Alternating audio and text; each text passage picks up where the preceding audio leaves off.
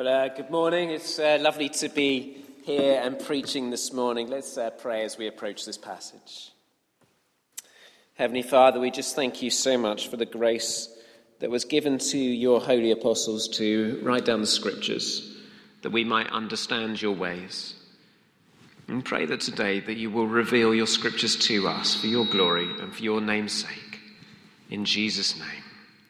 Amen.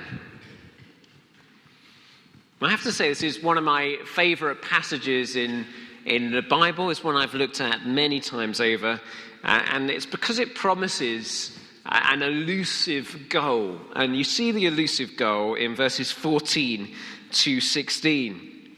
It's highlighted before you even get there in verse 13, the sense that we might attain the whole measure of the fullness of God and become mature.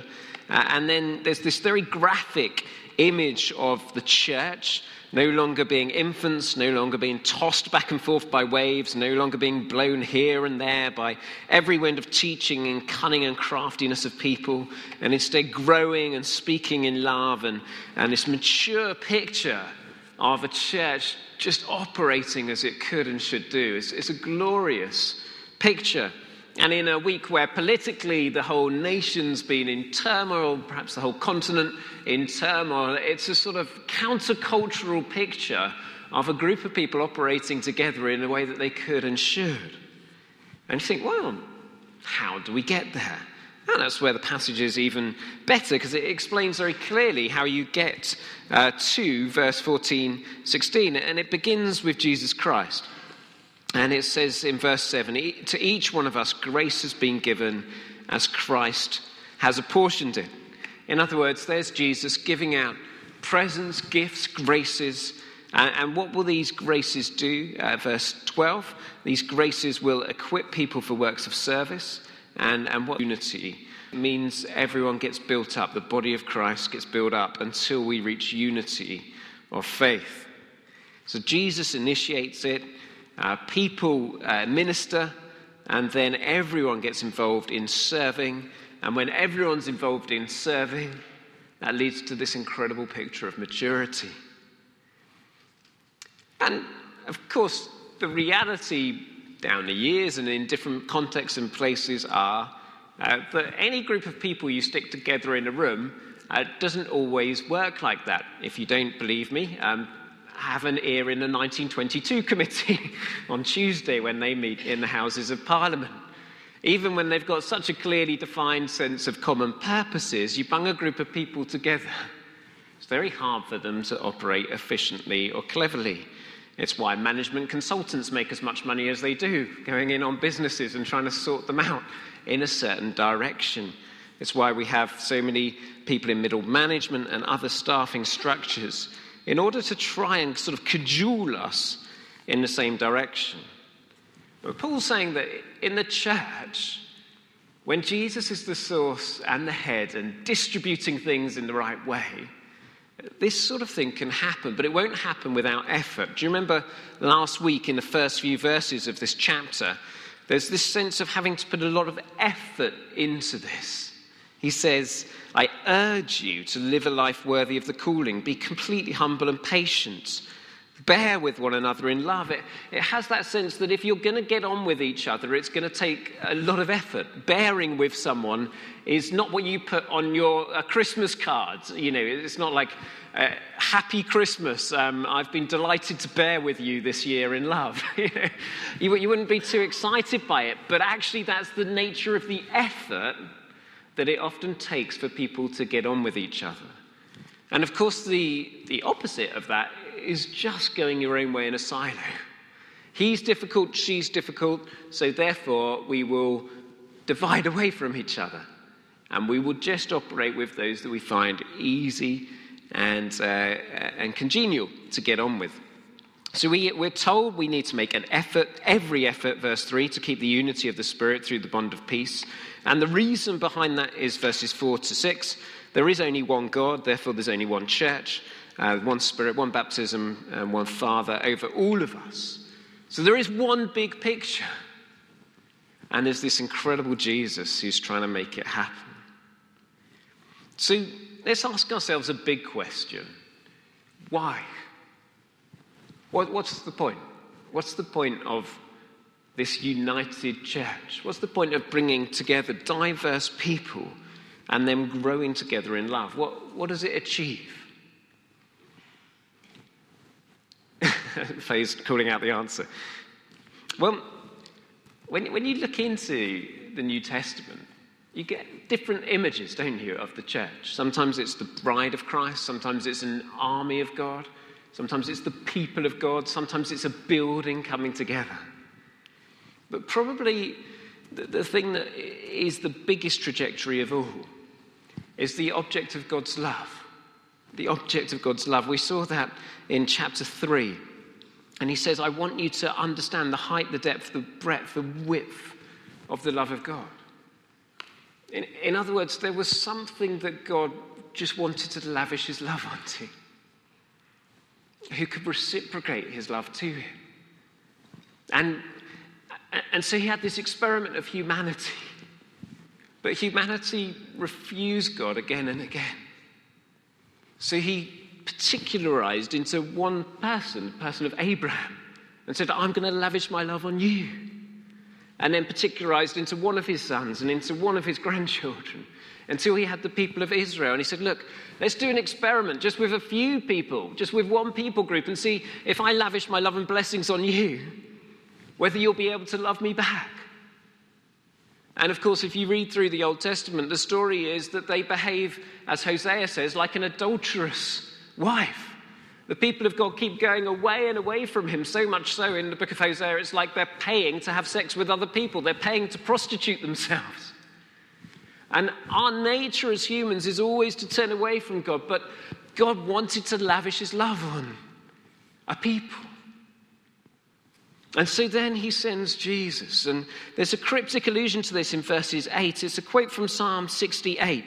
And Psalm 68 is talking about that time when the people of God have been going away from him and they've been vanquished by their enemies. And it says God arises so his enemies are scattered.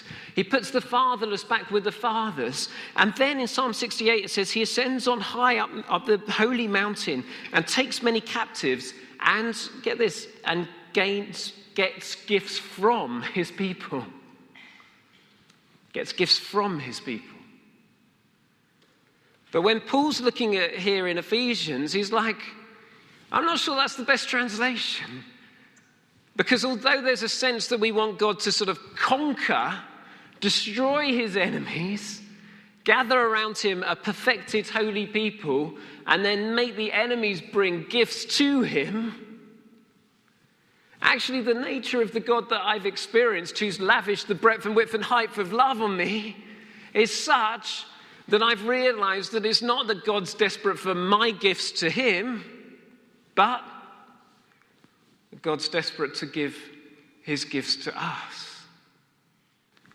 It's really the revelation of Jesus. You might not even be able to translate it right before hearing about Jesus. Because why shouldn't we give gifts to the creator of the world? Why shouldn't we pay homage to the creator of the world? Why shouldn't we come and make our sacrifices and offerings to him? The idea that he might want to give us gifts is revolutionary. So Jesus ascends on high and he gives gifts to his people. Extraordinary grace gifts. And what does he give? He gives apostles, prophets, evangelists, pastors, and teachers. What are these 5 people groups for? They're there to equip the whole of God's people for works of service. Why? So the body of Christ may be built up. Why? So we can reach unity in the knowledge of the Son of God and in faith and become mature, attaining to the whole measure of the fullness of God, and then we won't be infants and so forth. He wants to perfect us. He wants to make us whole. And the way that he does it is he gives gifts out. He doesn't just come and grab a Mark Jarvis and say, 95% of the way, Mark, we're just going to divinely download an extra 5% in you to make you mature. Or a Richard and say, you're 20% of the way there, I'll give you the 80% download.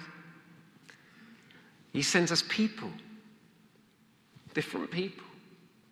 Apostles, the sort of missionary calling, the ones who get things going. The prophets who have a particular ear to God and can speak forth his word even when it's uncomfortable. The evangelists who are great at calling people into the church. The pastors who are great at holding them and loving them. And the teachers who will speak God's word in love faithfully. And you see in verses 17 onwards the sort of thing that teachers have to say. It's not comfortable words. It's not easy words. It's things like, no longer live as the Gentiles do. They're darkened. This is not how you should live. Get rid of your old self. It's been corrupted. Put on the new self. These aren't people here to give us a sort of spiritual loving, to make us feel happy. They're people who understand that our tendency as humans is to walk away from God. And if we're going to do the sort of service works that will bring us into this truthful maturity, we need to be called back again and again. So who are these apostles, prophets, evangelists, pastors, and teachers? Well, within the charismatic churches, it's common to say that all of us are these, because verse 7 says that to each one grace has been given as Christ has apportioned it. The text doesn't support this in any way whatsoever, but it's a nice, neat theory. And there's probably an element of truth in it, that all of us will have some of the characteristics of pastoral or evangelist or prophetic or teaching, or that sort of initiating sacrificial leadership of the apostle, who are characterized by miracles and by healings above all things. All of us probably can identify with one of these more than another. But there is this sense that Christ releases these gifts, not so that these gifts shine, or that these gifts are seen as most important in any way, but to equip his people for what is the most important thing. And the most important thing is the works of service in the passage, if you just look through the way the words work. And it's as all of God's people do the works of service with the gifts that they've been given, that maturity happens. So you may say, well, I'm not an apostle. God's not sent me to plant a church movement somewhere. What of me? Or I'm not a teacher, or I'm not really a pastor or an evangelist. So I might be the sort of person who puts up the 175 sign outside the window and does the practical DIY. I might be the musician. I might be the person at work in a city through the week trying to bring the kingdom of God in my workplace. I may be an encourager. I may be a giver of helps. I may be someone who takes the load off those with these particular gifts. But whatever I've been called to do, it is quite clear that the works of service I've been called to do are crucial so that the whole body of Christ can be built up. Who are the important people in this passage? Well, Jesus, and then everyone. And then everyone. Because it's only as we all do the works that we're called to that we can be built up. So why does he mention these 5 different gifts in this passage? It's the only passage where these 5 are solely mentioned. Other passages have other lists of people. Well, I think we shouldn't underestimate some of the importance of these. Apostles and prophets in another passage are considered to be the foundation pieces of the church. Sometimes they would have been the itinerant people going around, getting things started. A little like an apostolic team rocking up in a place going, this is what should happen. People maybe who have that sort of bird's eye view. They can see 10, 15, 20 years down the line and go, we need to head that direction. Graham Tomlin wrote a wonderful piece in yesterday's Times about the political context that we're in at the moment. And he was saying that one of our key problems as a society right now is that we have very little sense of anything beyond the immediate. I don't know if you read the article, it's brilliant, well worth looking at.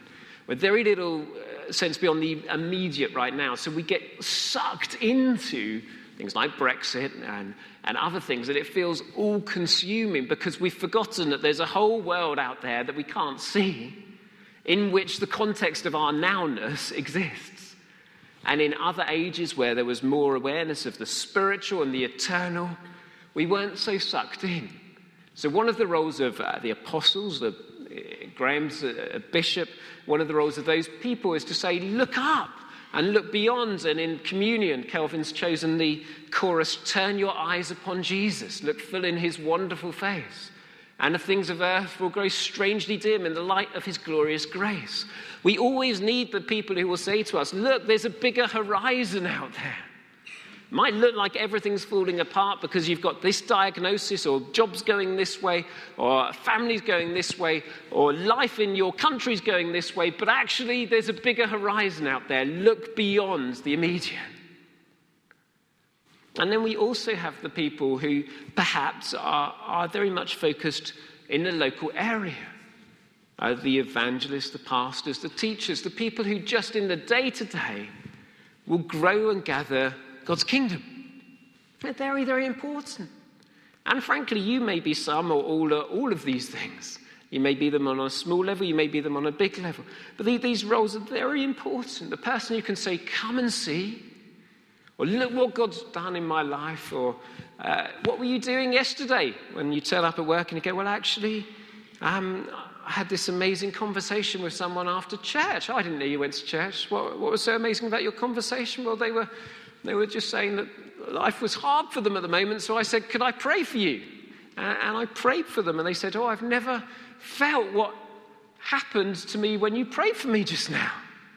And you say, well, what did you do? I did nothing much. I just put a hand on their shoulder and said, come, Holy Spirit. And God did something for them. They're like, whoa, that's amazing. What did God do for them? Well, he just blessed them, and they were in floods of tears. It's like, you made someone cry. It was God. But afterwards, they said they'd never felt such peace and joy. And you can see how, just by being open about who you are, the pastoral prayer that you gave on Sunday, repeated on Monday, expands God's kingdom and grows it.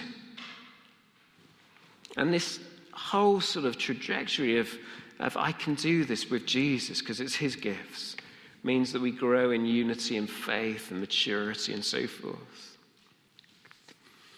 The reason I hold back, though, from sort of making these all-encompassing gifts, as others probably more schooled and learned than me have done, is it strikes me when you read through the New Testament that the New Testament values people with hidden gifts as much as the public gifts.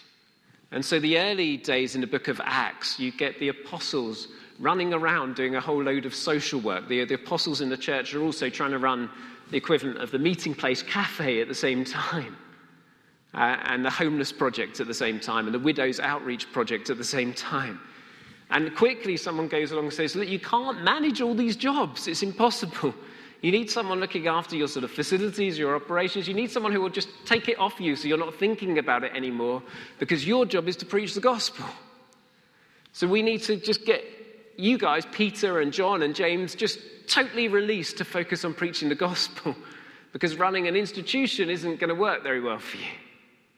And so they set up a school of deacons. Now, as it turns out, the deacons all were full of the Holy Spirit and wisdom. They weren't like weak Christians in any sense who could only do operational sort of stuff. They were people who were great evangelists and great pastors and passionate for God. And yet their role was to just make sure the apostles didn't have to think about all that other stuff. And the New Testament as a whole, I think, celebrates those roles as much, if not more, than those with the public roles. It's one of the reasons when you read the Gospels, the disciples come out so badly again and again. The disciples were the voices behind the authors of the Gospels, and they made sure that you knew there wasn't anything super special about them. So it's not that if you can tick off and go, yeah, on the gift survey that I'll put out on Facebook later, I score high on apostles and prophet and lower on pastor, lower on evangelist. What about me? What's my role? Because actually, it may be that you're called to the hidden roles, which make the whole thing work. The verse 12, the works of service that enable us to be built up until we reach unity in the faith. One of the problems politically at the moment, I guess, I don't know, but I guess, is that there are about 20 people who are quite like a higher seat at the table, or the highest seat at the table, and there's about 200 people who would like a higher seat at the table, all at the same time. And what Paul's saying here, what the Scripture's saying here, what the Gospel's saying, is aim for the lowest seats. And as you aim for the lower seats and serve each other, we'll get an incredible unity. As you're, verse 2, completely humble and gentle, patient, bearing with one another in love, making effort to keep the unity of the Spirit through the bond of peace. Knowing that there's only one body that counts, his body, then the impossible is possible. A group of diverse people come together, and instead of being tossed around as infants, they become incredibly mature, growing into him, the head, which is Christ. May God bless his word to us today. Amen.